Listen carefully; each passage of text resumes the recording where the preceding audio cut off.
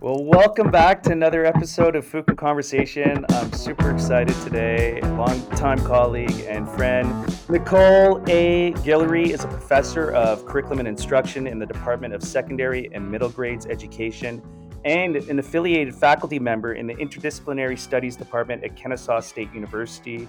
She currently teaches courses in family and community engagement in teacher education and Black feminism in interdisciplinary studies.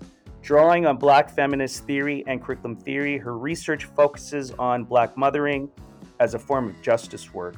She has co-edited two books with Denise Taliaferro Bazil and Kristen Edwards entitled Race, Gender, and Curriculum Theorizing Working in Womanish Ways and Black Women Theorizing Curriculum Studies in Color and Curves. Her published articles have appeared in various journals, including the Journal of Curriculum Theorizing, the Journal of Curriculum and Pedagogy, Curriculum Inquiry, Teaching Education, and Multicultural Education. She also has published chapters in key texts such as the Curriculum Studies Handbook, The Next Moment, Critical Studies of Southern Place, A Reader, and Oxford Handbook of Hip Hop Music Studies. When she's not writing and teaching, she's mom to Nicholas, what a great name, who is the love of her life. Nichole, welcome to Fukin Conversation. How are you doing? I'm doing great. So happy to be here. And I didn't remember the name of my son is also your name. So, what a great way to begin. Any family connections there in terms of the naming of Nicholas? I was named after a horse that was 200 to 1 that raced, and my parents bet on and came in. So I don't know if you have a story behind Nicholas, but that, when my mom always says, always believed in you, even if you were a long shot. Really funny. Nicholas, my son, had no name for the first 3 days of his life because we couldn't settle on a name. My partner and I couldn't settle on a name. And so the day we left the hospital, they forced us to give him a name. He needed a name to leave. And it just so happened that my colleagues at Kennesaw State University had this contest where they put names into this jar, and I pulled them out during that time, that stay at the hospital. And one of my colleagues actually suggested the name Nicholas because it was a play on Nicole. And so Nicholas's Ah. name, middle name, is my partner's name, Jerome, and his first name, Nicholas, is a version of my own name. He's a combination of the two of us. And anyway, that is the story of his name. Wow. So again, the just to think like a draw, lucky, but then also play and honoring your name as well within his name. Have you shared that story with him? Yes, I have. He wondered about the other names and is glad that we settled on the name we gave him. He's like, oh, So it was I I think about that sometimes too because look, if even if we think of my last name, Ingefuk, my that who was my grandfather's last name, but his grandfather's first and last name, it could have been Fungafat, and I'm like Fungafat, my grandmother's name. Like you could kind of take what you get, like in terms of growing up. But Ingefuk, there's things that came with that, but I don't know about Fungafat. I think there would have been some things that came with that as well. you probably would have had some childhood, school stories around that name as well. Yeah. How you look, it's been so long. I think the last time we actually saw each other was that when we rode around on that tour, and was that in Washington or DC for AURA, or was it somewhere else? I can't remember exactly. I know we were on a tour. For me, I sense that that was the last time I actually seen you in person. I think that was probably it. I can't remember if that was the particular AERA or if it was in another place. They all sort of run together, these AERAs. I treat them certainly as opportunities to, catch up on what's going on in our field, but also to catch up with all of the people that mean so much to me in curriculum studies. And so I think that probably was it, Nick. That has been something difficult, although in the big scheme of things, not that difficult, but not being able to see all of you in person. I've been interviewing different people about their lived experiences during the pandemic, and I haven't had a chance to catch up with you, although I've been keeping track. And but how has it been in terms of whether at your institution or in your own life the past 3 to 4 years as a mom and in terms of your family, but also at work? Well, I'll start by saying a couple of things. One, I live in a very interesting state, Georgia. To be living in these times, our state, I don't know if it ever really shut down. So our university did go online for, March 2020 to May 2020. But then we were up and running. The governor of the state opened up businesses, was if not the first. I think he wanted bragging rights alongside his Republican counterpart in the White House at the time, Trump. And so our institution kept open, started to with in-person Yeah. classes. I can't remember if it was summer 2020, but certainly in fall 2020, we were back to in person classes. I happen to teach in online only programs. And so the second thing I'll say about being in a state that barely shut down at all, the second thing I'll say is I feel really privileged to be able to really slow down during the pandemic. I think I was going at such a fast pace as, a working mom, and these institutions have us so busy. And so it really offered Yeah. me an opportunity, maybe place opportunity in quotes. It really forced me to slow down. And so it really has been, particularly the first year or so, a contemplative space for my family. We decided, and it was a very hard decision given that public schools were virtual for longer than my son's school was virtual. He goes to a Catholic school here, and they resumed in person in 2020 that fall, and we kept Nicholas home, made the hard decision to do that, and he was one of two students in his class, one of only a few students in his whole grade to go virtual. And his school really was not prepared, I think, with having to deliver school in two ways, mostly in person, but also online. And so he felt very isolated.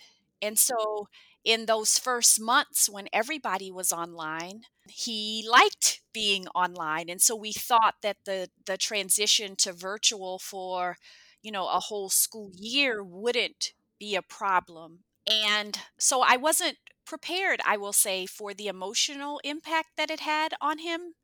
I thought we could all sort of be in this cocoon. We still wear masks 3 years out.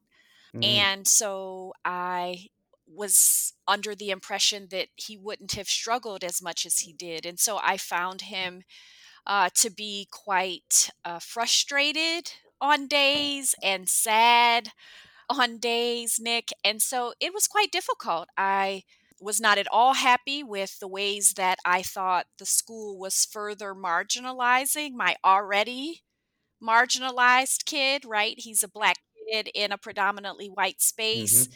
in a white affluent space.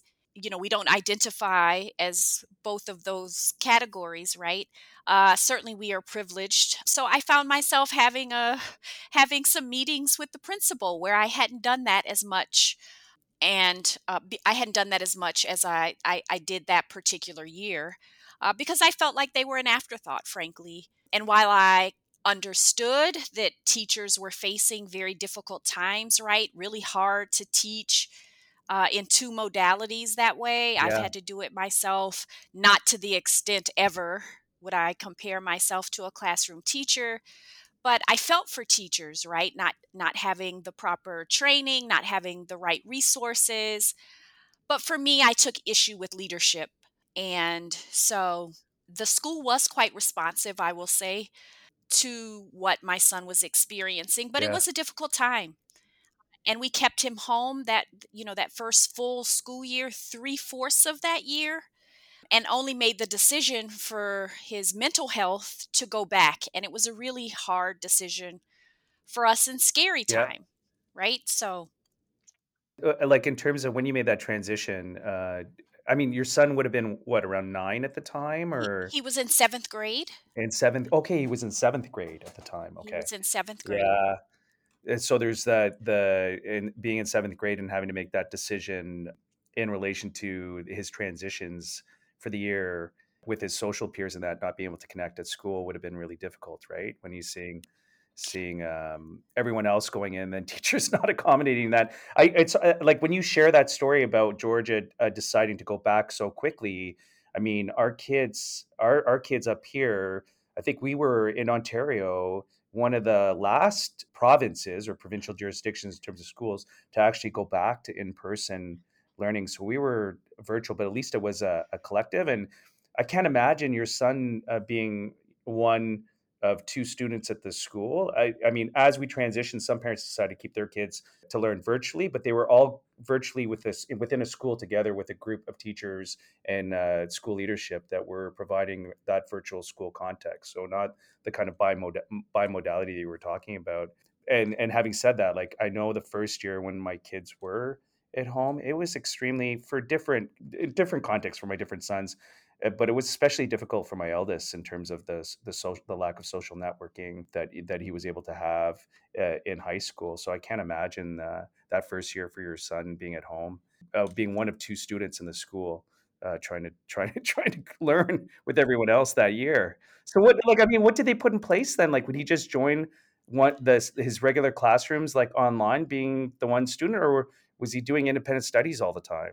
No, he was. So it was two in his class, very few in his grade. Overall, the overwhelming majority of students went back in person in this school, and they made all sorts of adjustments to the school day, to the way, to the space in the school and how things were run. Okay. But we were just scared, Nick, right? And Yeah. and so We all yes. were.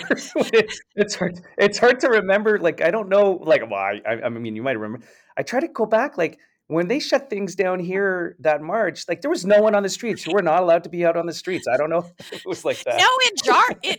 I live in Georgia, and so we are the family who still gets the, strange looks because we are wearing masks. And so, we encounter people in the grocery store very early on not wearing masks. And I think very proud of not doing that, resisting the government mandate, as they like to say, the government intrusion into their rights. But for my son, in his class of say 30, there were only two, one other student in the class, and in his grade, he was one of only five, and there are about 80 students in the grade. And so in a class of 30 and you're just two on the, with the virtual option, sometimes the technology on the school end wouldn't work. We changed up technology in our home because we thought it was a problem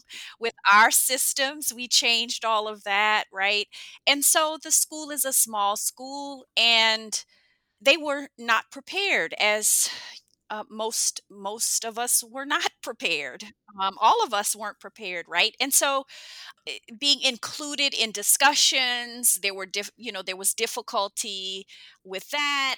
When students were put in Yeah. groups, he didn't have a group to participate with. Sometimes teachers forgot to put cameras on, so he was in the literal dark in some of those earliest days. And, I'm not here to sort of blame teachers at all. Teachers did the best that they could do, still doing the best that they can do in difficult circumstances. I just, my child is sort of on the more margins of sort of friend groups in the school, and he actually liked the first 3 months. And so I didn't think that there would be such an emotional toll that it would take on him. And so I will say that that was the biggest surprise that I had as a mom with our decision to keep him Mm, in virtual school for 3 out of the 4 quarters. And I will say, Nick, when he returned, and he has some learning challenges. So let me say that those sort of made themselves really apparent to us during that time. And so that really changed his future in school because now he has learning challenges and accommodations that we make and must be made for him as his educational right.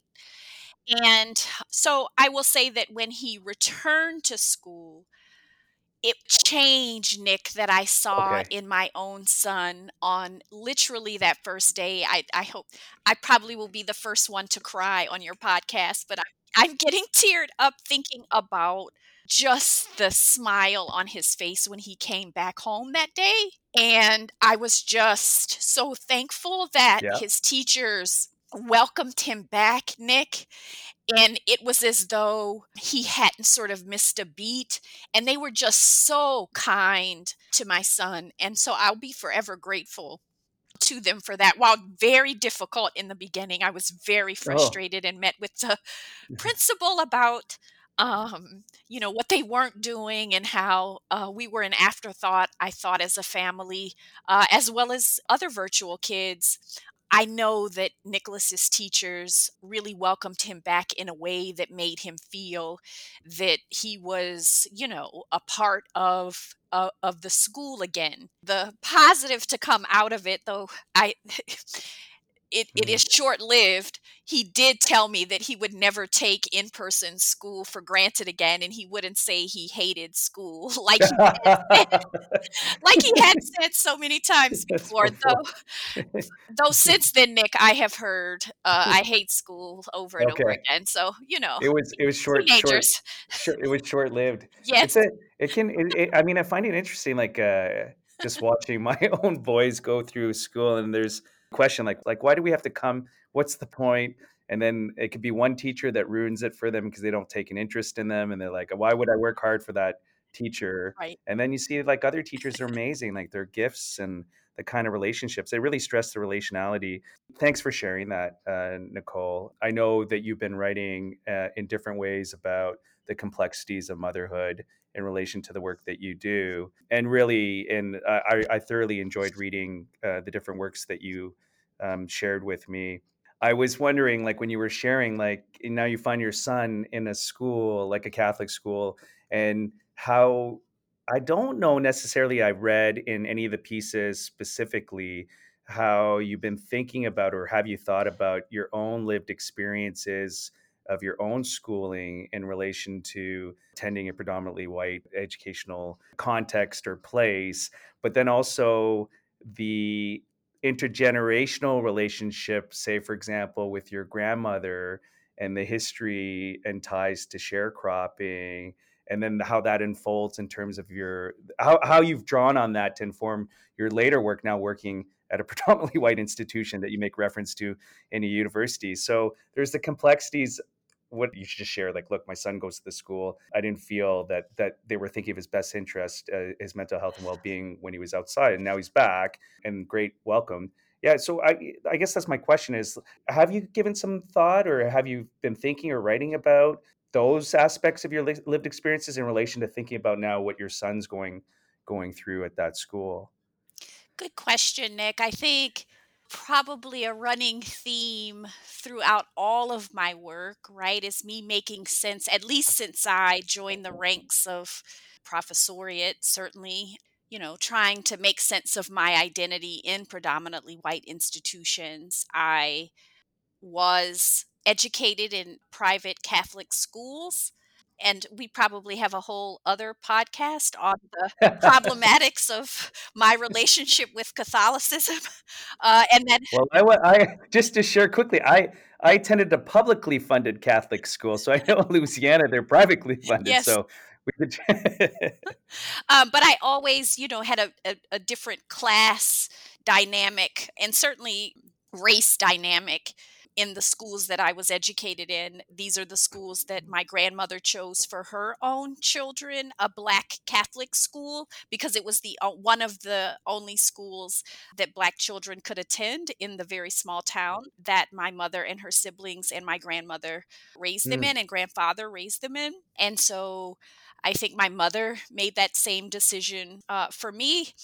And oddly enough, I have made that decision for our family. My partner and I certainly made it together, but I will say that I'm the parent in education. And so I feel like a great responsibility is placed on me to make those decisions. We happen to live, as I said, in the state of Georgia that has, I think, a very complicated set of politics in the very place that we live. And so I live in the congressional district of Marjorie Taylor okay. Greene, just to Yeah. give you some Wow. context.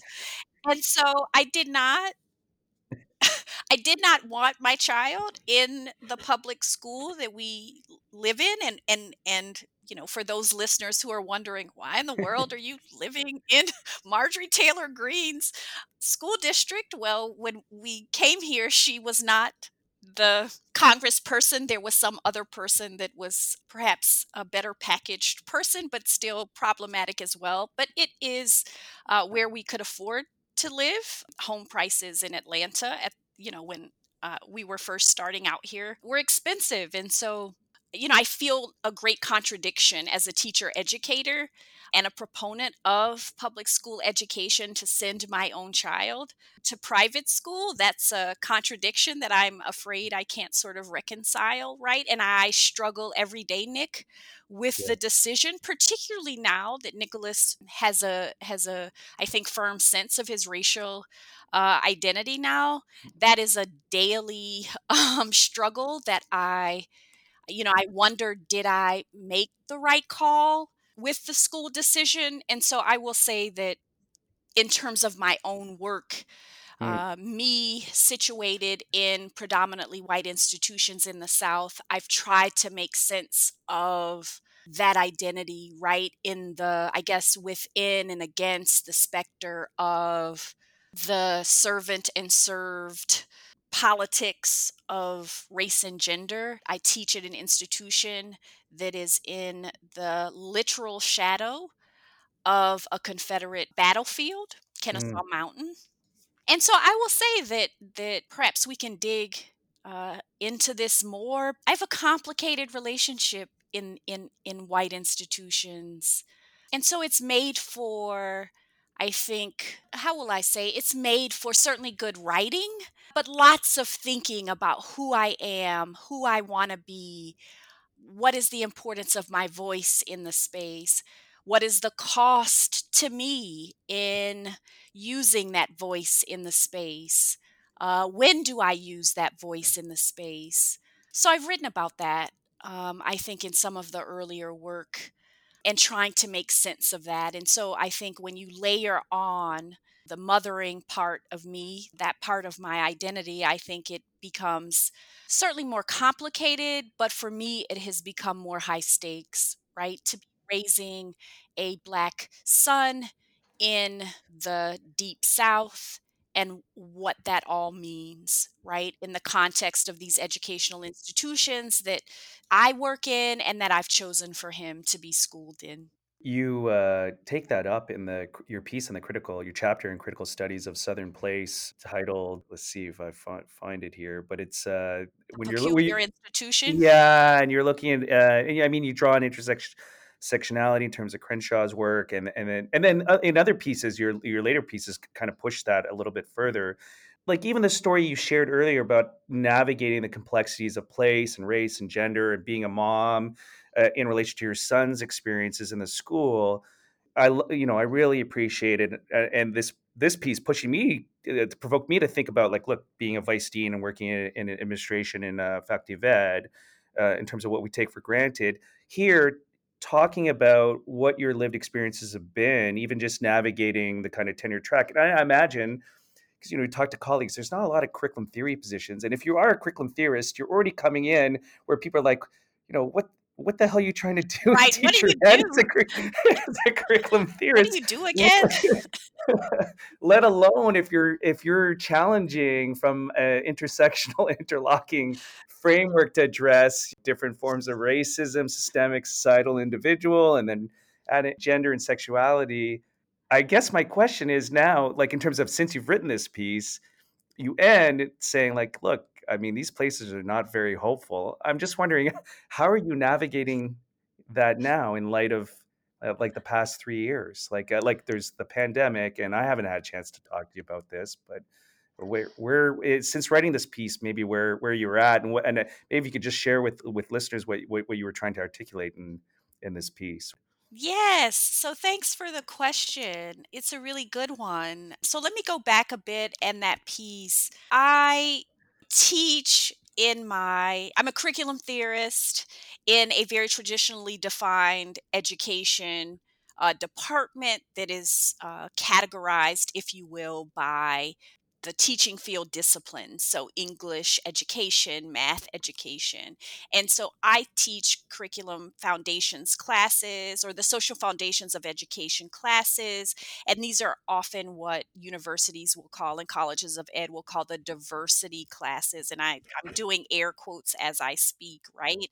And so I don't do this kind of feel good multiculturalism, what I think I refer to in other pieces as the cultural drive-by approach to multiculturalism. I'm a scholar of race and gender, and I think oftentimes we are in institutions that are politically organized that aren't necessarily our intellectual homes, right? And so I feel like I really intersect two political spaces at the institution in my home department that where my tenure and promotion rest, as well as in African and African diaspora studies, in interdisciplinary studies, where I teach and have taught Black feminism courses, hip hop feminism courses. What I try to do in this piece is talk about the kind of response that I found quite interesting in course evaluations, frankly, and peer Mm. evaluations, because I had colleagues come in to observe me, if you will, and give me feedback on my teaching. The stuff that we have to do in these institutions to prove our worth. I liken not only in this piece, but in other pieces, to a kind of plantation politics. And while I am very privileged to work in the spaces that I do, I work with really good people. It still is an institution that is steeped in problematics around race, gender, class, language, geography as well. What I found is that my predominantly white students were taking their own privilege and using the course evaluation as a kind of weapon against me.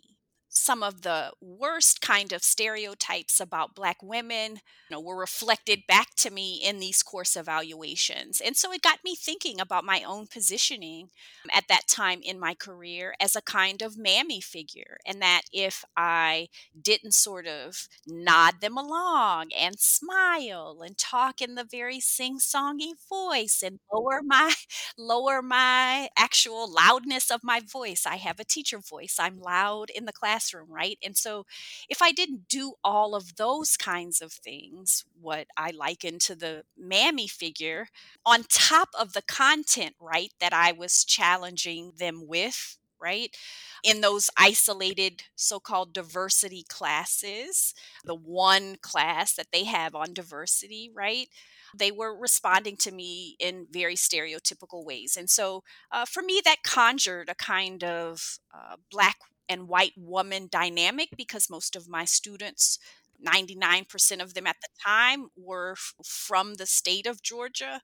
And so I was trying to answer questions about what that meant for me as someone who is not at all a mammy figure, both in style as well as the kind of content and questions that I like to pose in my classes. I end that piece in a way that I think my Black Studies colleagues challenged me on after publication, and they're like, "Are you going to write a piece about hope, losing hope in the academy when the Black tradition is steeped in hope?" Right? And so I still wrestle with that question. But I think that particular point in my career, Nick, about drawing on Taubman, it ended up being a publication. But at the time, I witnessed that in real time. I've been in the field for that long. He gave the beautiful talk about, and the haunting talk really, about losing hope and what that might mean in our space. And so it was really freeing to me, I will say, to not place hope in places that have been quite, not maybe my particular place, right? All the time, but where these places can be quite violent to Black women faculty members.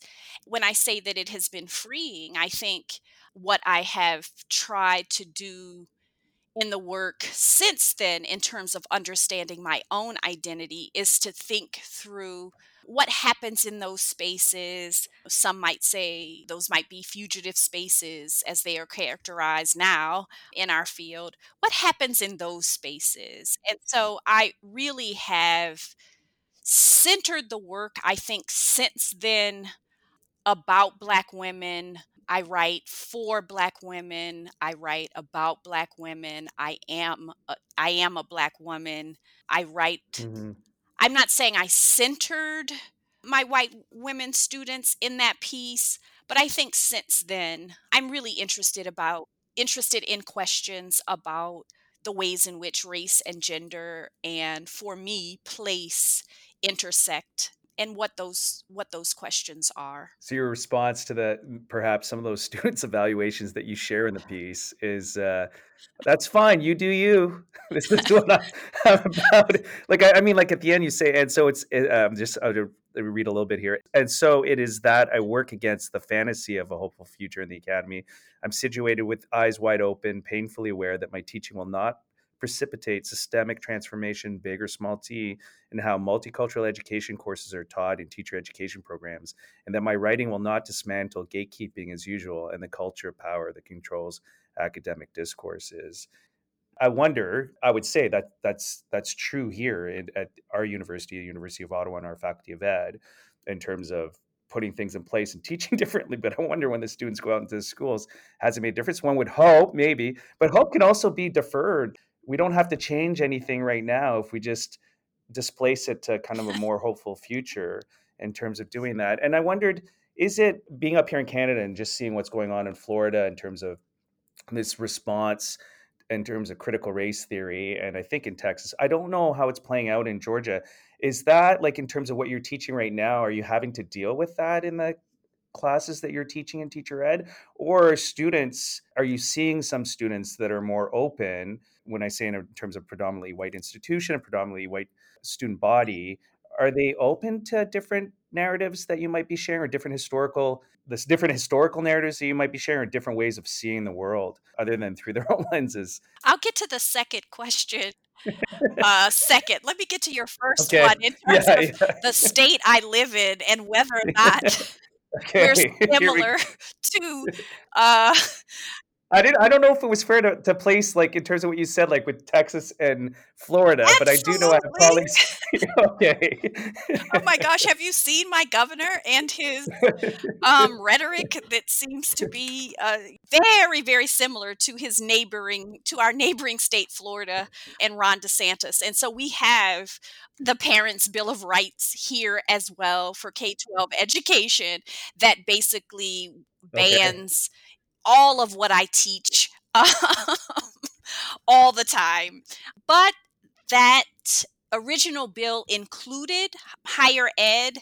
As it ended up passing, it doesn't apply to us, though I think we still feel the pressure in the state, particularly when we are putting forward new courses, right? I think there certainly is that pressure in this state with students who could very well be those parents at these school board meetings. We've had these in the state, right? We've had instances where a neighboring county to mine hired a chief diversity officer, and just the hiring of the person didn't even start in the job, couldn't even make it to the state and live here and enter her job, was basically run out of the job right at the beginning of this school year. So that's the particular context that I am living Mm, in. The teachers that I teach, they are working on their master's degrees, their specialist degrees, and then their doctoral degrees, could very well be these folks, right? But I will say that I am committed to doing the work that I have always done. And so, in terms of my reading list, I've not made any changes and won't make changes. When you do the kind of work that we do, Nick, and for me, that includes anti Black, anti-racist kinds of work, not, I think even social justice has been co-opted in a lot of our circles. I used to refer to myself as a justice scholar. I don't anymore. I refer to myself as a race and gender scholar for that very reason. I think even social justice has become the new multiculturalism in some of our spaces. And mm, so yeah, these are the risks that we take. It is a calculus that I would certainly prefer not to have to make, but I know full well the risk that I'm taking, and the work is that important. And so for me, I haven't made any changes, and won't make any changes. In fact, I think the work is even more critical now. And I find that there are pockets of students, and these are the kinds of spaces I am interested in fostering, that are really excited about this work at this time. That's what I think the work is really about, and the future that I hope I'm collectively building with my curriculum studies colleagues across the nation, the world for that matter. And what I will say about your comment about hope deferred, which I certainly appreciate, I was really moved by Angela Davis, and they ask her a question about, don't you sort of lose hope in this work because these changes, and this was during the Trump presidency, right, when everything was just sort of hyper visibilized for us. Not that things got any worse necessarily for those of us who, have to live these realities every day, but she said that when asked, how do you avoid becoming hopeless, becoming just, how do you not give up on doing this work? And she talked about sort of the long arc of struggle, right? That our enslaved mothers before us, yeah, even though they didn't see their chains taken away through changes in law and policy, their small acts of resistance put out into the universe to make the space for us to be able to do the work that we are doing. And she says, in the work that I am doing today, I hope that generations from now, that I have created enough momentum in the larger sphere, in the universe, in the cosmos, for the kinds of changes that I hope to see, maybe not now, but in the future. And so that, I think, is the kind of hope and the concept of time that I really am moving into. yeah. Well, and you say even in this piece that the different positionality of Black women and as mothers in location to kind of historical movements, and how you saw in the reading of the Black Lives Matter movement, a different way of addressing this current time in terms of where women, the intersectionality of women in terms of race, gender, and sexuality, and that being at the fore, but also tracing that history.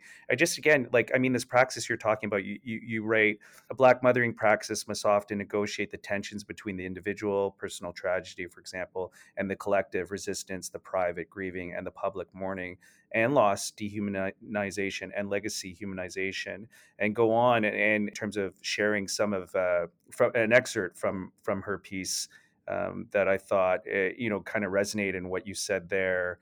I'm going down to it. She said, "This is from her her book. My story is more than all of that. It is the story of how I was able to pull myself back from the brink of desolation and turn my life around by digging deep within my soul to pull hope from despair, joy from anguish, forgiveness from anger, and love from hate. And I really appreciated how you situated what's going on in your life in terms of the macro context of the US, but also thinking about the historical, that again, coming back to how you said that the intergenerational relations between different generations of women and how within each of those generations, they've sought to address the state violence in different ways. In the later section, you talk about grounding critical qualitative research for justice in a Black mothering lament. How do you see that? Maybe coming back to some of your other work that we didn't take up, and I know we talked about this as an aside. With Sabrina Fulton's and Tracy Martin's memoir together, Rest in Power, um, their memoir about the birth of the Black Lives Matter movement around their son's murder by George Zimmerman. And as a former English teacher, I was interested in Black women's memoir and took an interest in Black mothers' memoir as a genre. And so I originally came to the work through, I guess, the intellectual register, right? And during the reading of that work and living through this new time of Black Lives Matter and the ways in which young folks have reconsidered what these movements even look like, Nick, was very interesting to me. And certainly from a lived experience as a Black mother with a son who is during these years was, pre-adolescent, but who is now 15 years old. During that work, I found, reading some cultural criticism about some reviews and cultural criticism around Sabrina Fulton's memoir, Rest in Power. I came across and didn't know that it had existed. Mamie Till's memoir, and of course, Mamie Till is Emmett Till's mother, and she had a memoir. And I will tell you that I ended up reading that one right after I read Rest in Power. And I don't know, something in me really changed the way that I look at myself as an academic, as a Black mother, as a academic Black mother, all of those subjectivities and the intersections of all of those, as well as me thinking about my own lineage, biological lineage to Black mothers, my own mother, my grandmother, my great grandmother, who I did not know, only know stories about.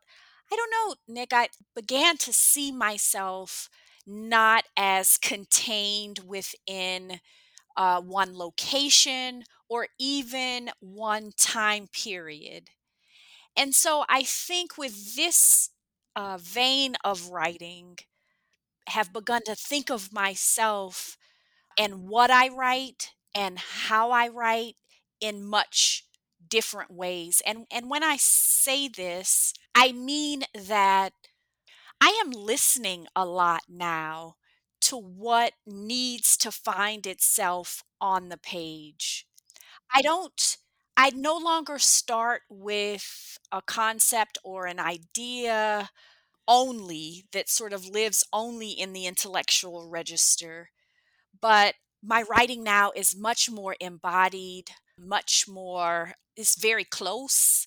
Was some distance, I would say, between me and what I was writing. Though I have written autobiographically. Right, I'm a student of Carrera as well as critical race feminist Carrera. Thankful to Bill Pinar as well as Denise Taliaferro Bazil, and so I would say that this work has been a lot harder for me to do.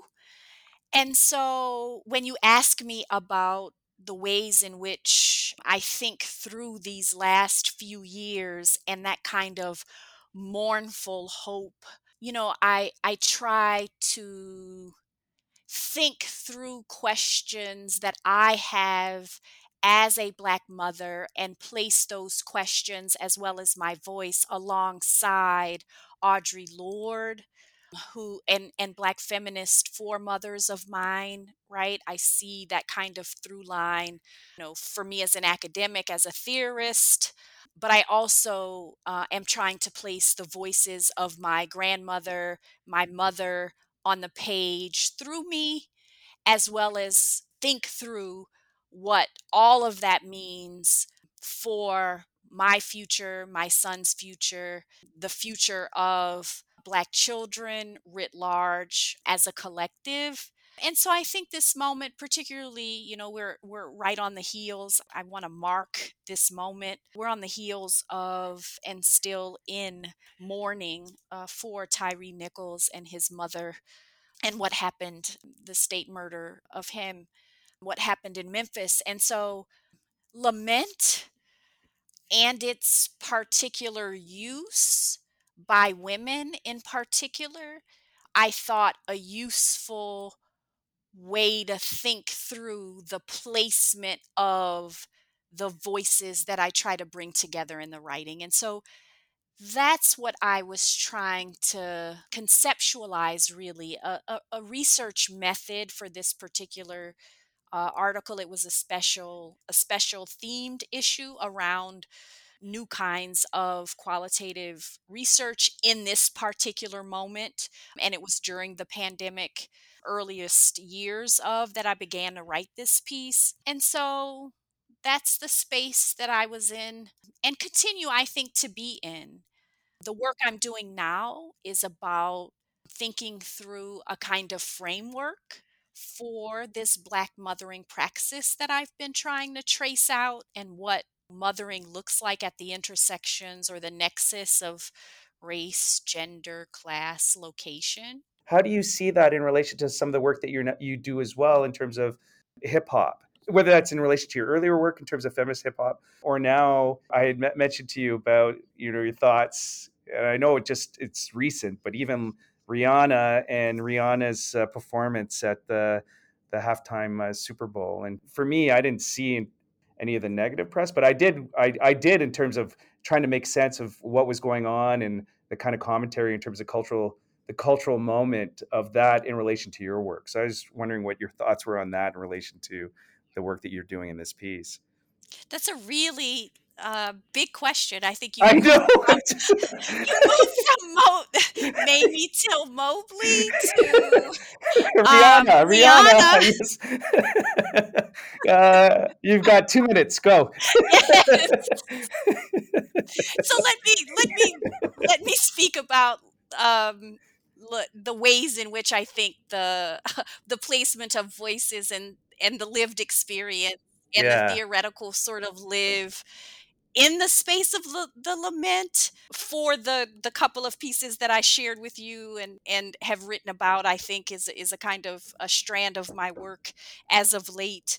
But also, I want to, and we'll get to Rihanna, because I think that Jennifer Nash, Black feminist contemporary scholar, has challenged me to think about what does Black mothering mean, as not only a space of trauma, right? But how do we Yeah. free Black motherhood from only that particular space? And so I think that question is maybe what I'd like to sort of move us to and answer your particular Okay. question, It's great. right?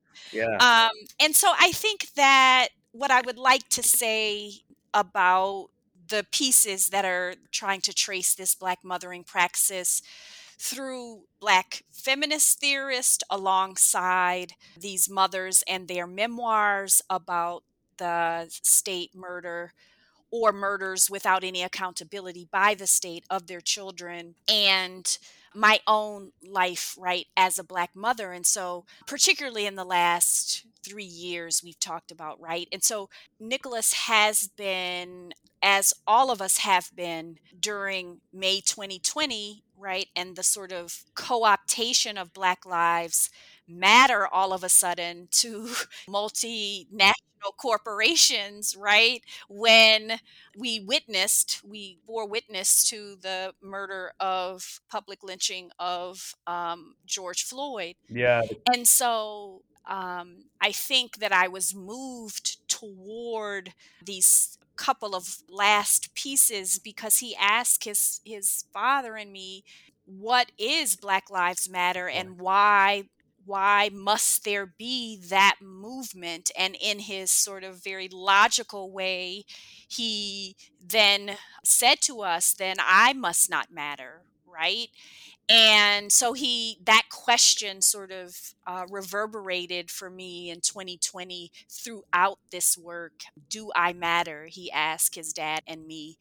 And I think that really is the crux of it, really is the foundation, the purpose for this latest round of writing for me. And that is, in what ways might we learn from Black mothers who have lost their children in very public ways, who've had to grieve in public?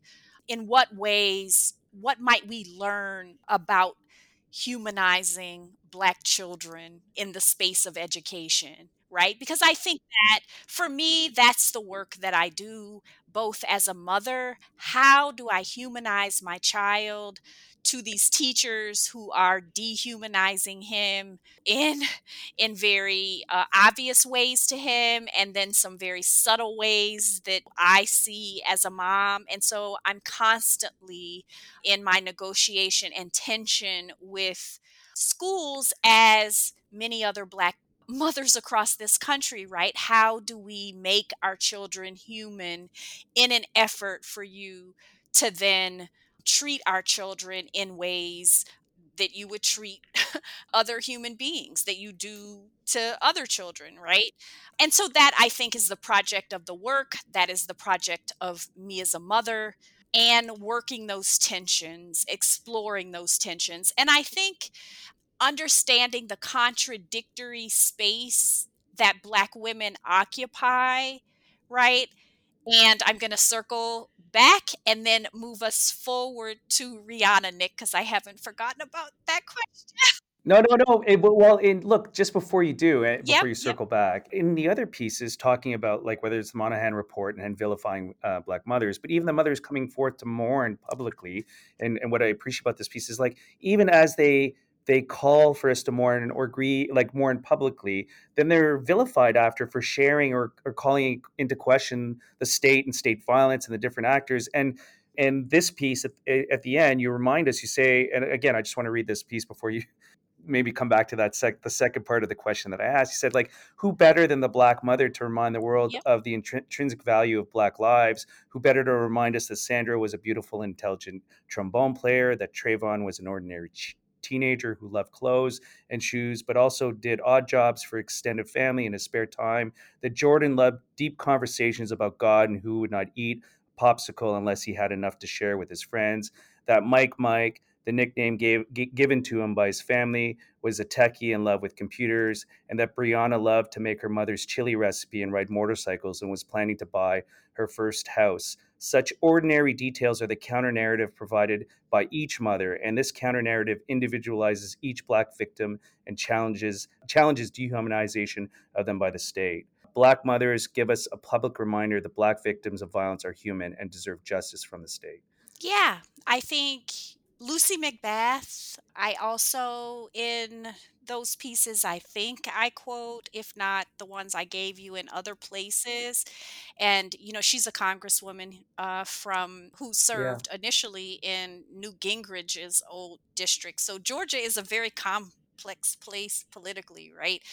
This Black woman mother who is mother to Jordan Davis, I think taught me an important lesson in all of the things that I have read and viewed and mined really through this work. And she said, I don't stop being, she said, I did not stop being Jordan Davis's mother when he was murdered. I then thought through what that might mean for us as a witnessing public, right? What might it mean for us to learn from them?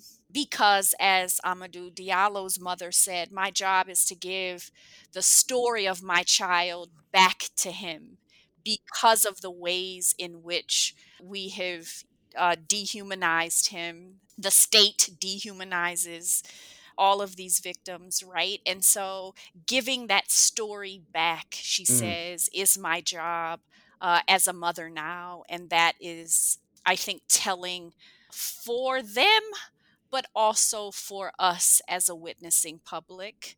And so the work is complicated, right? I struggle with the ways in which I tell the story. Is it even my story to tell? I try to weave together voices across generations, space, and time. And so I've been wrestling with these questions as of late and the moves that I think my work will take next. I'm not sure yet. As I said, I will be listening to what I think I am told needs to be put on the page, because I'm always, from the earliest writing to now, trying to interrupt normative discourses around the identities of Black women. And that started with my work in hip hop, and now with Black mothering as praxis. And so I was asked to do a keynote talk at my home institution, which I really found it was an honor to do, to be asked at your home institution to have the opportunity to think through your work across time. And that's what that paper allowed me to do. And I thought that I had come to the mothering strand, Nick, fairly late in life in terms of my academic life, right? But what I realize is that there is a mothering strand through my work almost from the very beginning. And so I talk about in the dissertation, for instance, the ways in which these Black women rappers enact a kind of public pedagogy for us to humanize notions of what a complicated Black womanhood might look like, and what forms it takes. And so, and then, writing about me as Mammy in the institution, right? And so I hope to revisit, actually, this year. Hip hop turns 50 Yeah. years old. And so I want to think through Missy Elliott again, who I have continued to follow. I don't follow so much of hip hop, probably most of it I don't follow anymore, but I do follow Missy Elliott. And I will say from the earliest days to now, right? She is a mother figure. She has a Twitter account, I think, just to pass on this wisdom. If you follow her, you will know that she is passing on what I would consider to be mother advice to her fan Aha. base. And I think I didn't characterize her as an Afrofuturist back then, but her work really speaks to, I think, that particular construct. Because I think her work 30 years ago, if you look at Missy Elliott's work from literally Okay. 25, 30 years ago, it still holds up as really the future of hip hop. And so I think, coming back to your question about Rihanna and her Super Bowl performance and what it means for her as a musical artist to take the stage as the lone performer, right? Usually these Super Bowl performances have lots of guest stars. She didn't do that. I found that interesting. I found that she was clothed in red, in this kind of cocoon suit, if you will, with the men dancing all around, was quite interesting, right? And I think Rihanna as a figure, not an unproblematic figure, Yeah. right? But as a billionaire, musical artist, entrepreneur in various kinds of businesses, I think speaks to the kinds of contradictions that I was trying to Yeah. uncover in that earliest work in my dissertation, right? And so I think Joan Morgan, she had what I think is really one of the most important works that I have ever read, When Chicken Heads Come Home to Roost, about hip hop feminism, and she talks about hip hop as a space that fucks with the grays, excuse the Mm, language there, but it is a space that plays in the grays. And so when I stop trying to look for positive representations, which is how the work started, Nick, in my yeah. dissertation, stop looking for positive and negative representations. I fell into that binary trap, right? And when I started to look for the contradictions, right? In what ways are these contradictions, these public performances, these lyrics, these video images? I think that has been a central question of all of the work that I have done over the years. Well, and you see that over time, like how you come back to trouble the contradictions, even at the start, our conversation about your own relationality to thinking about, where you went to school, where your sons goes to school, that it's more complex than just this is the way we do it, or this is the way we don't do it. This is the last thing, but I wonder, like, because I hear you talking, you say you're going to come back to this. Maybe Missy Elliott's work is like I was thinking of the come up and oral history of the rise of hip hop, and I wondered in juxtaposition to that, you're an oral history with those artists in terms of what they have to say in response to the last 50 years or looking at their work. I'd be interested. And I only know of that because I heard on a podcast Jonathan Abrams being interviewed about this book that he's put together in terms of drawing on oral histories, right? And selfishly, in terms of my own work and doing oral history educational research. So yeah, I just, for me, in terms of all of your work, and then thinking as it came to light, I didn't want to assume, and then seeing Rihanna and thinking like, wow, like I don't know, is she pregnant or not? And then it came out after that she was. But then, in terms of your work, thinking about being a mother and then I couldn't even imagine how, in terms of the heights that she went to on the stage and being able to perform or choosing to perform. It's such it pushing back to what might be historically acceptable or not during a Super Bowl halftime in different ways. She was pushing back when that came to light. So I just very interested. Again, I'm always curious in terms of what you have to say, and I'm looking forward to seeing what you're going to write if you do choose to write about this in relation to revisiting some of that earlier work as you move forward. So just Yeah. I think it was quite interesting, frankly, that she did the performance her way. yeah, And I think that's the spirit of the work that I have tried to do in the academy, right? I don't exactly fit disciplinary in these discipline boundaries. I ask questions about Black women in ways that I hope complicates our thinking. And so I think that performance really speaks to those larger themes. And that's why it was interesting to me. It yeah, was understated. It challenged what a Black mother should be doing, right? She's suspended in the middle of this football stadium, and in a way, showing the world some complexities that I think are yeah, really interesting. Anyway, yeah. I appreciate the question.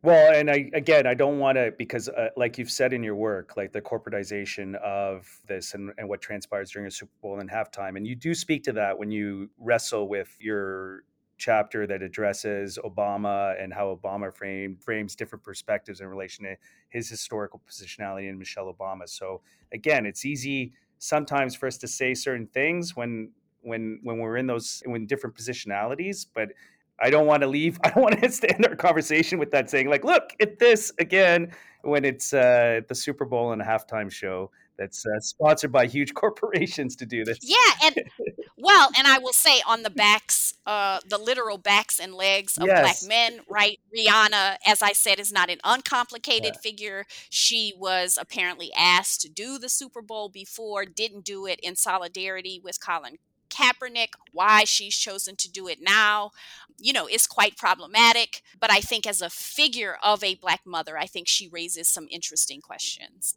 Yeah. Um, Well, so I never I, imagined I would be talking about Rihanna in this conversation, Nick. So thank you. so I We've taken a turn. well, thanks a lot, Yeah. Nichole, for joining us on Fukin Conversation. I've really appreciate your work is groundbreaking. It's not like more people need to read your work, and I hope that anyone who's listening to the podcast that you go and check out Nichole Guillory's work. Her latest essay, again, to provoke us to think about our own complicitness in state violence, Black mothering legacies, theorizing laments as a form of justice research. I can't wait to read. Comes out next, Nichole. And again, thank you so much for taking the time to be with us on our podcast. It's been great, Nick. I'm an admirer of your work, and so I appreciate your kind comments and the opportunity to do something I hadn't done before. So thanks.